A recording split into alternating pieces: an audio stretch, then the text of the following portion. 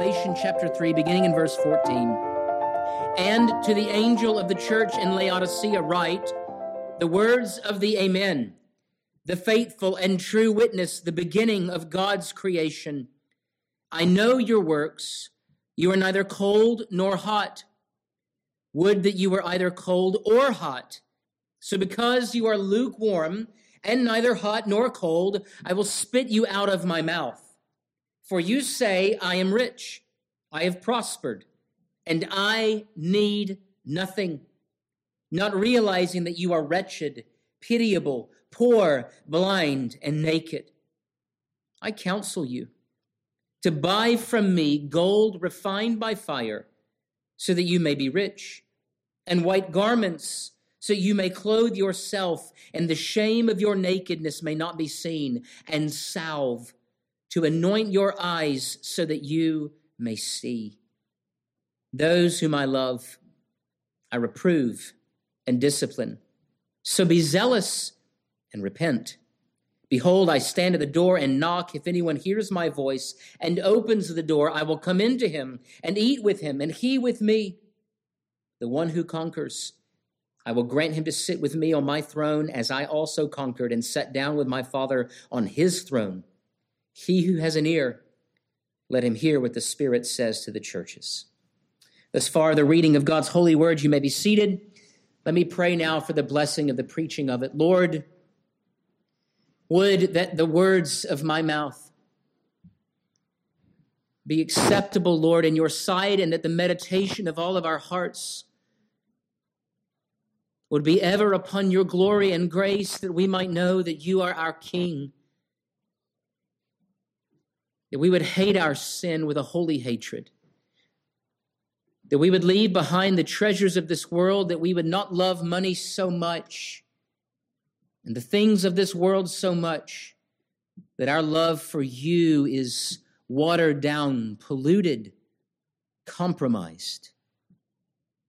That cause us with new fervor to know the glory of revival, of reformation. And so bless us through your word this morning, we ask in your name. Amen.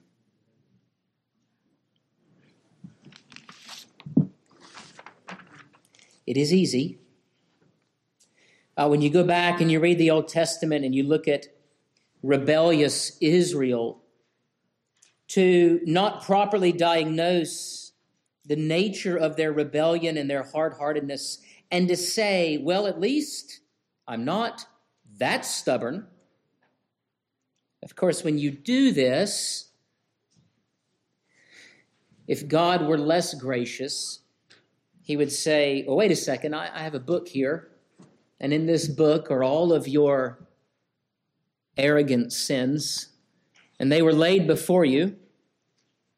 Who could stand? Scriptures speak of that. If God would keep a record, who could stand before him? What we are often doing in the pursuit of obeying God's law is, in fact, not seeking to obey his law, but to create unto ourselves a law and to give ourselves a constant sort of therapeutic out for when we do disobey, and we find ourselves often comparing ourselves with the worst that society has to offer. You don't pick the good ones, do you, when you seek to compare? You pick the ones you know you're better than. But are you? And so when we come to the church and the letter written to the church in Laodicea, we may look at that and go, well, at least I'm not like that. Well, let me tell you this. The cultural context when the church of Laodicea found themselves is not in any way really unlike the cultural context we find today. We live in a society that is even more secure as it relates to the pursuit of and the gaining of wealth, even just through hard work.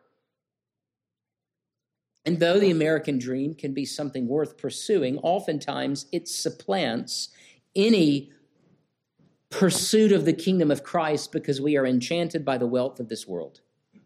Now, you may say, I'm not like that. And I would say to you, what you ought to do as you hear this sermon, as you go home this day, I would invite you to trace the amount of time, the amount of money, and the amount of affection you lend to something. And whatever that thing is, it can be sure to be your God. It can be a car. It can be a house. It can be a child. It can be a spouse. It can be all manner of things. Trace time, money, attention, and you will find your God. The problem at the heart at Laodicea was their God was no longer Christ, who had been raised from the dead, but the things of this world. And in order to justify to themselves that they did not need Christ, they built their house upon the sand that is the riches and security of this world. May that not be us. And so Christ comes to not only the church in Laodicea, but to us this morning, and he seeks to challenge our lukewarm Christianity, which is no Christianity at all. And so may we, by God's grace, be convicted this morning. 3 points that I want to make. The first, the true amen. The true amen. Second, worthless works. Worthless works. And then thirdly, the promise to true saints. The promise to true saints. Let's look at the first point this morning, the true amen. Christ says here at the opening of this letter, and to the angel of the church in Laodicea write, the words of the amen, the faithful, and the true witness. Now, this is three ways of saying the same thing. It is roughly translated amen as yes. In fact, one of the reasons I say amen at the end of every psalm or hymn is because I am expressing I agree with what we have just sung. Now, what I would love for you to do, not just the four of you who are doing it right now, but all of you, when I say amen, I know you're Presbyterian, so we're going to try this more than once. You say, amen. All right, good. Man, we don't even do it again. Plus, that would just start to get a little bit cheesy, and it would feel like we're at some sort of rally. Although revival is essential in the life of the church. Now, Douglas Kelly, who was one of my professors at RTS, has written a wonderful commentary on the book of Revelation. And this is what he says about this introduction. He writes, Christ is effectively saying, I am the amen. Yes, I am amen. And yes, I am amen. Then he gives a reason that backs up what he or why he is the threefold amen. Christ is the threefold amen, and he says the reason that I can be the yes, which is another biblical way of saying amen, is that I am the origin and the complete controller of everything in created reality. I am in charge of it all, and that is why I'm able to work it all out, where at the end of your life, there is a loud ringing, yes, if you look towards me. Now, if you know anything about Doug Kelly, I know there's an editor of every book. This is his particular type of syntax. It's very easy. It's just here's how it is. Christ is saying, I'm the arbiter of truth. Whatever I say is the way it is. And when I testify to something, that is the first and final word. I am the amen. And so, as he is writing to the church in Laodicea, he is explaining to them, I know what is true, I know what is false, and in the end, all that matters is that I represent you before the throne of God. And what I say of you before the Father is the testimony that matters. That is the testimony.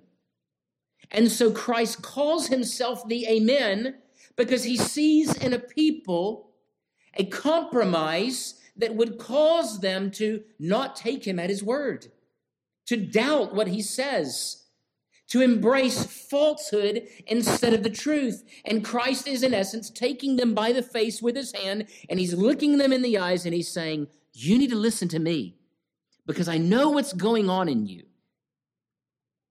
Now, oftentimes, the disposition of men, especially in a state of rebellion, when Christ comes to them directly, is to do what? He's got your face and you're going, and the fingerprints are left on your cheeks and your eyes are sort of all over the place because you can't stand to look him in the face. You know why? Because he sees into your very soul. And you know this. This is oftentimes, children, why you don't want to look at your parents in the eye when they ask you the question that is calling you to tell the truth. It's much harder to be still and to look someone in the eyes and lie to them, to be inauthentic, to be a hypocrite. Christ sees them. He sees you. And what is at stake here is the truth. Everything Christ says is true. All that he knows and all that he decrees stands for eternity. And so the church in Laodicea must take Christ at his word because he knows. He knows their true spiritual condition. And the same can be said of us. He knows us completely and without error. I'm 41 years old, and there are times where I still think that I can fool God by impressing men. You do this? You get dressed up, and you think that the inauthentic picture that you're presenting before men will also fool the judge of heaven and earth who sees into the very heart of who you are. Or maybe you're just thinking, God, please accept this little sliver of who I am right now and all my good behavior. To ask Christ to be anything other than the righteous judge of heaven and earth is something he cannot do. Remember, we confess God can only do that which is all his holy will. He is limited in terms of his being, and he is limited in this way. He cannot lie. He is one who is not just knowing the truth, but he is the origin of all that is true. And when he speaks, we can take him at his word. He is the faithful and true witness. He is the threefold amen of God. And so when we encounter Christ in his word, he is the sum and substance of the gospel. The Father is saying, this is the authentic, this is the real, this is the only, this is the true way of salvation. And so we come to Christ, and we do not lean upon our own understanding. We do not seek salvation in the world. We seek it in him. And because of this, Christ is worthy of our reverence, our trust, and our awe. Now, secondly, as Christ presents to the church who he is, he confronts them in their sin. Now, Laodicea was a city, a very wealthy city, but Laodicea was somewhat unfortunately placed, and though they were connected to this amazing Roman aqueduct system, an amazing public works project, the water that got to the city in Laodicea, because of the distance it had to travel, was neither hot nor cold. It was lukewarm. Now, there will some who say cold means not led by the Spirit. That is not what Christ is saying. What he is saying here is this. Why would you drink a hot beverage? Right now, it's February. It's already February. Is that crazy? It's already February. And oftentimes in our home, we'll have hot tea. And why do we do that? It's comforting. It's soothing. Now, let's say you've just got finished with an hour of working out hard and you go in and you make a cup of hot tea. No. What do you go for instead? Cold, refreshing, yes, water. Thank you. I forgot. I needed to be reminded. One is comforting. One is refreshing.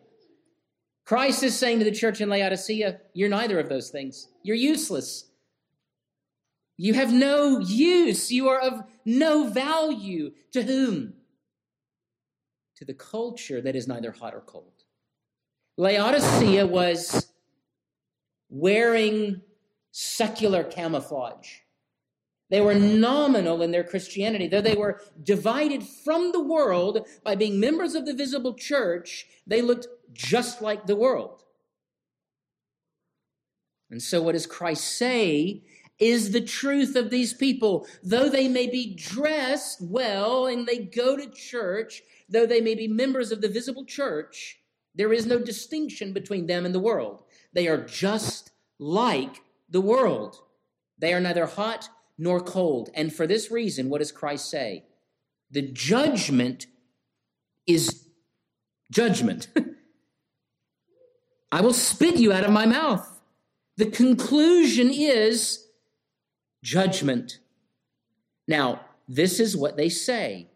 This is the testimony that leads to worthless, insincere, nominal Christianity.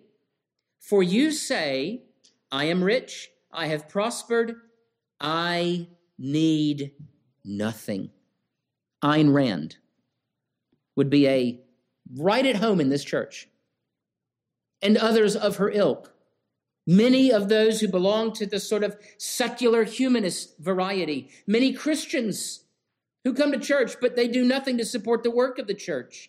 They haven't tithed in years because they hold on to the things of this world and they will not let it go because they do not have in their hearts a priority of the kingdom of Christ. And I don't mean just the tithe. This is not one of those sermons where I'm trying to get you to give more money. But it reflects what?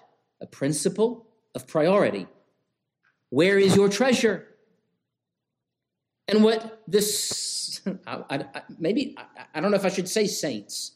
The members of the church, of the visible church in Laodicea, they had traded the wealth of the gospel for the wealth of the world. And they came to this wretched conclusion: I need nothing. Do you know how foolish that statement is anyway? Do you see how even in our country, the wealth of these great corporations can be gained and lost in a day? Where is the security? Only the blind believe that security can come in the wealth of this world. I remember my grandparents lived through the Great Depression, or at least had relatives that lived through the Great Depression. My grandmother's father at one point had nothing. And the last $20 bill he had, he stuck in an old Charles Dickens novel. And the name of the novel is Hard Times. And he said, this is it. This is what we got left. And they took that book and they put it on the shelf. $20 to their name. And they were at one point a very wealthy family in Atlanta. Taken, all of it, away from them. Maybe some of you have in-laws at one point who buried money in the backyard, in a jar, underground. Every nation has gone through at some point a cycle of thriving and growing and then collapsing under its own secular, hedonistic weight, like Rome. And not too many years from now, some may say even of our own nation. We are collapsing under the weight of our own hedonistic secular pursuits. And this is why. This is how we justify those pursuits. We say, in particular, to Christ, what you have, I don't need it. It's the disposition of the rich young ruler. And that is why Christ said of the rich young ruler, when Christ said to him, go and sell everything you have. He could have done this, but he went away sad because he loved his wealth more than he loved the call to discipleship. And so Christ turned to his disciples and said, it is easier for a camel to go through the eye of a needle than for a rich man to enter the kingdom of heaven. Why is that? It is because oftentimes the wealth of this world blinds us from our own spiritual poverty. They said, we are rich, we have prospered, we need nothing, not realizing that you are wretched, pitiable, poor, blind, and naked. Blessed are the poor in spirit. Remember Christ says? Where does that insight, where does that understanding come from that though we may be, in terms of the testimony of the world and outside conditions, secure, where does the knowledge of our insecurity come from? From the scriptures. The word was no longer their guide, and they no longer cared for the glory and the gift that Christ had to offer them through his Holy Spirit. That is the cause of their lukewarmness. And so I would say this, if you are struggling with your faith and assurance, and there is creeping into your heart a kind of despisal because you do not feel like a Christian, go to your works. and ask yourself, am I living in such a way that I'm honoring Christ with my life, or have embraced the compromise of the world?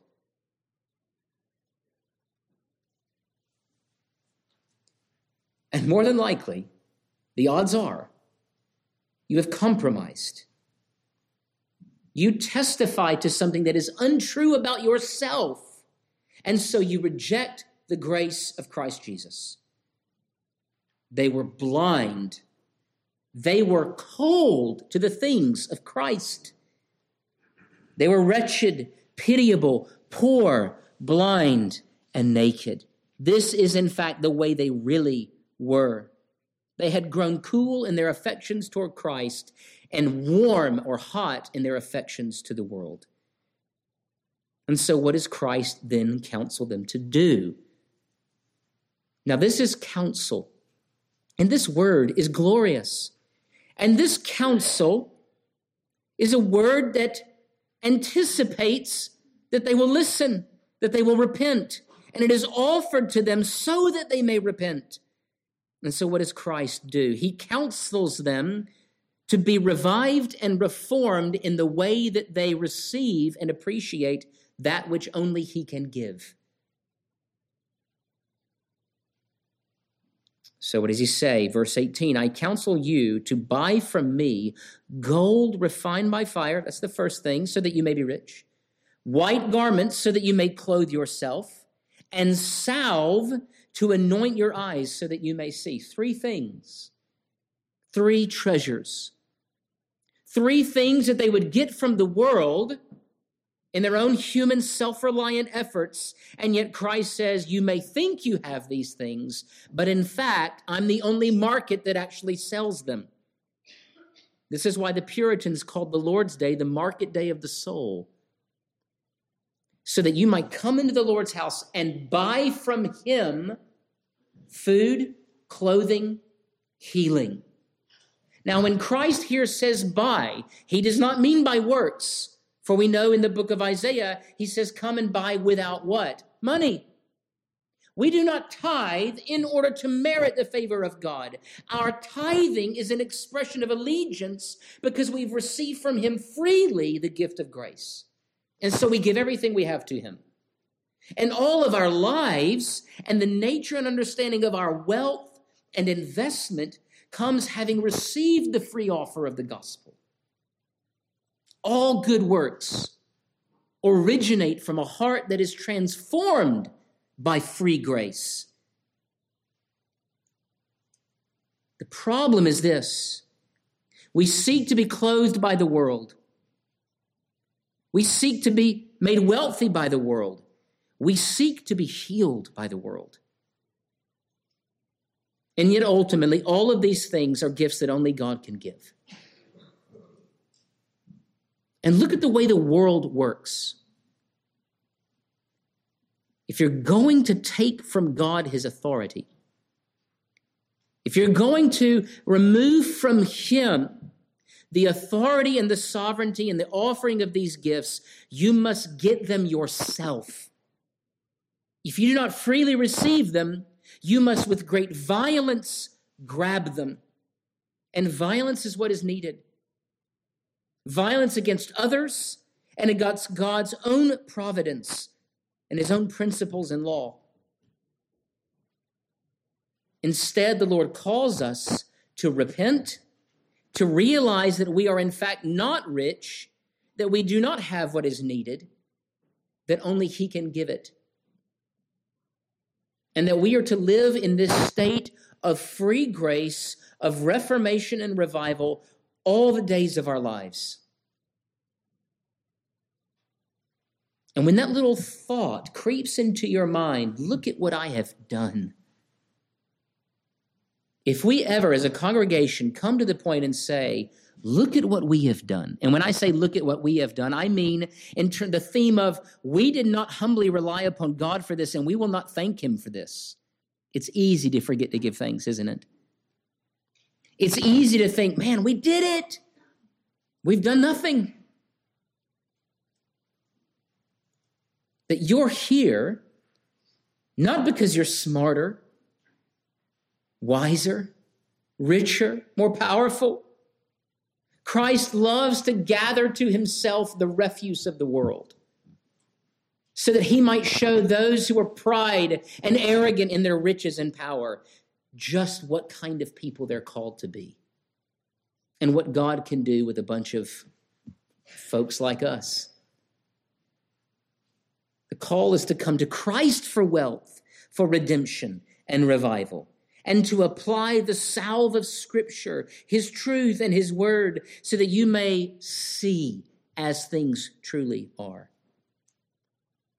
That's verse 18. Now let's look at verse 19. Those whom I love, I reprove and discipline. So be zealous and repent.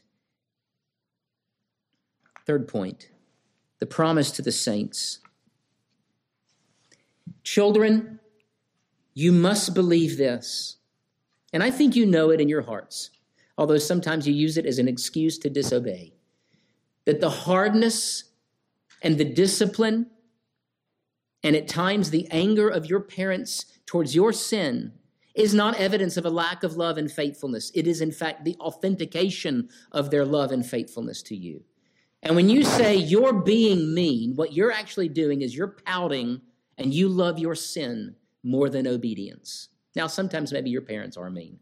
I've been mean from time to time. And sometimes I'm not jealous for the righteousness of my children. I'm just inconvenienced and I'm fed up because the noise is, do y'all struggle with noise, especially at the end of the day? Can y'all just be quiet? Do you know what I'm talking about? Christ is not impatient here with his people.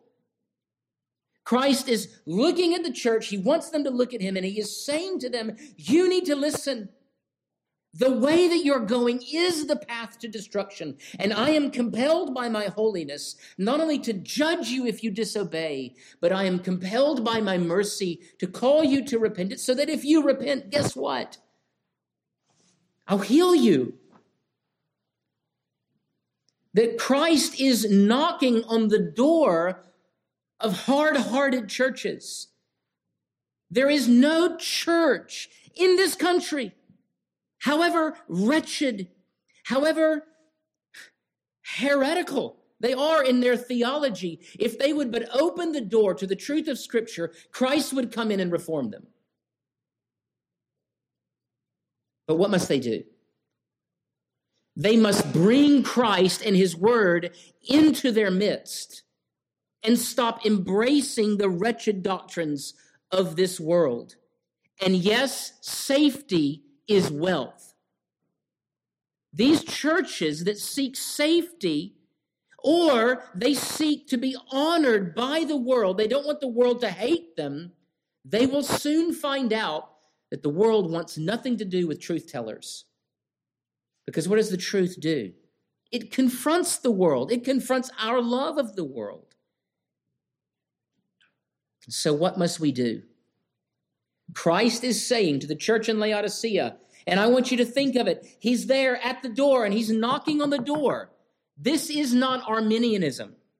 If you open the door to Jesus, he'll come right in as though he's some sort of pathetic, apathetic God who can do nothing apart from your free will. This has nothing to do with that. This is a call to reformation. And Christ is coming to the church and he is saying, I'm knocking on the door of your church. Open the doors and be revived, be reformed. And this is what has happened in every generation where the church has gone back to the word as its source of authority and strength. Reformation. There is a whole epoch in history in this world that for hundreds of years, the word of God was applied to churches, and we call it the Reformation. And what it did is it moved hundreds of thousands, millions of people away from a life that did not know the word or apply the word. And all of a sudden, as the word was brought into the worship of the saints of God, their lives were transformed. This is what the word does, because this is what the Holy Spirit has been sent in the world to do, to transform our lives. And so what Christ is doing is he is extending revival and the offer of reformation even to those who are seemingly dead. But the only way that reformation and revival will happen is that if it is a word-centered reformation.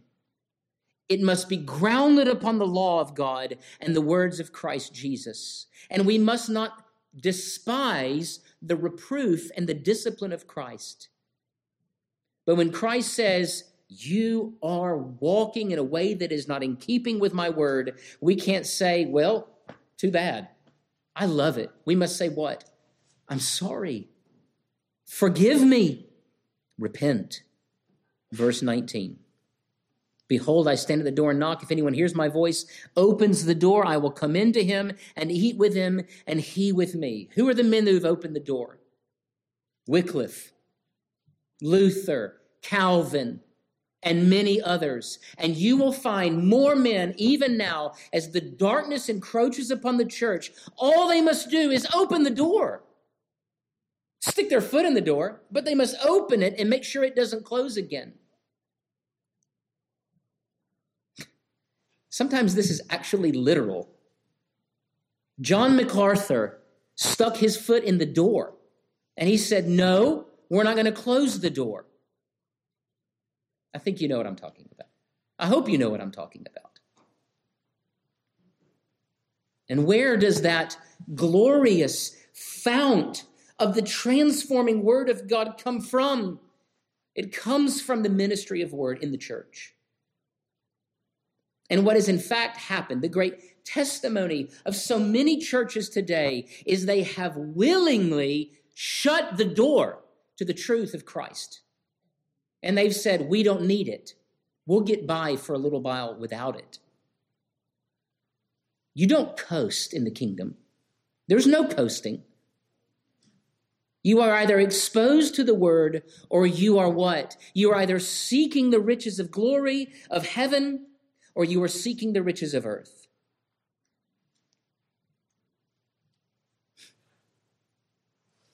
Boy, there's a lot of places to go from here. But the simple promise, look at the promise. I will come into him and eat with him and he with me.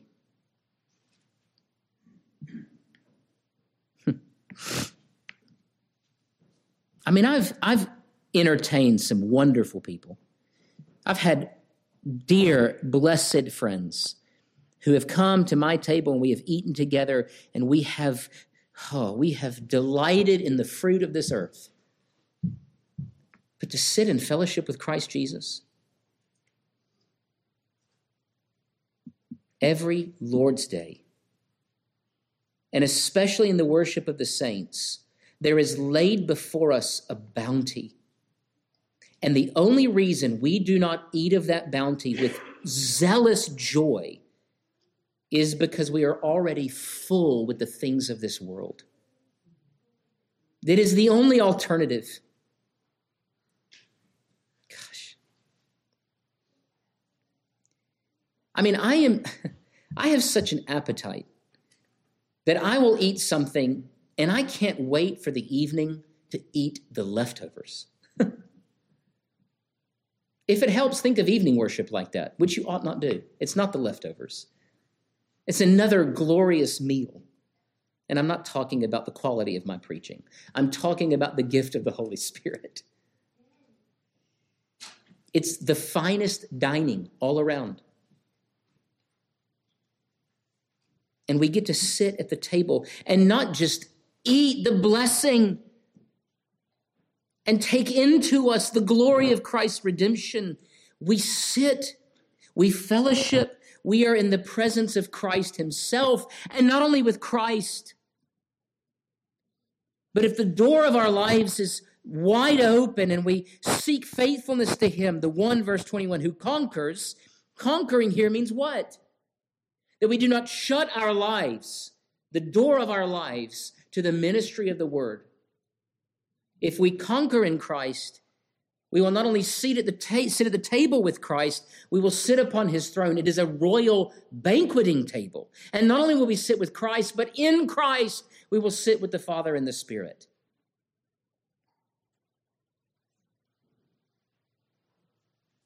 What are you trading that future for? And here's the thing. We will trade that promise for garbage. Sometimes literal garbage. I mean, think about the things that you eat. I mean, I look at my children,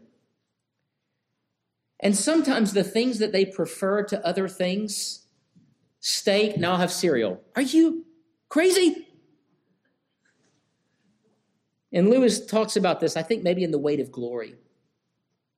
That Christ comes to us and he presents to us this glorious gift of a holiday at the sea. And there we are busy playing in the mud.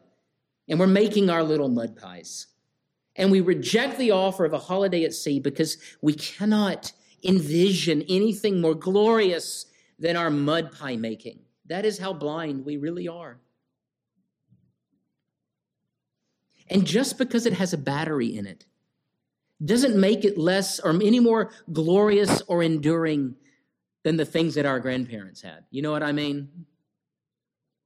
Radios without screens. Wind-up toys. Oh, those things are not alluring to me, but they are equally vain.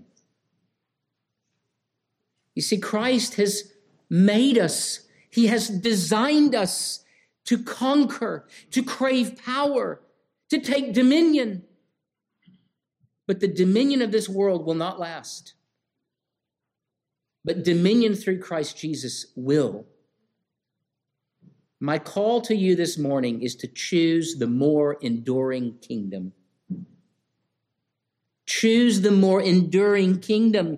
Give to that kingdom. Serve the king of that kingdom. And what you will inherit is a throne. If your car is your kingdom, then the best thing you can hope for is a heated leather seat. And then that heater breaks. And then the leather splits. Or if it's in a minivan, your kids, grind Cheerio dust into the fabric so that there is no distance between the fiber and the crumbs of the Cheerio. How did this become so embedded? And if you're not careful, that will be your life and the world. You will not know where your heart ends and the world begins. Choose the more enduring kingdom. Let's pray. Oh, Lord our God, we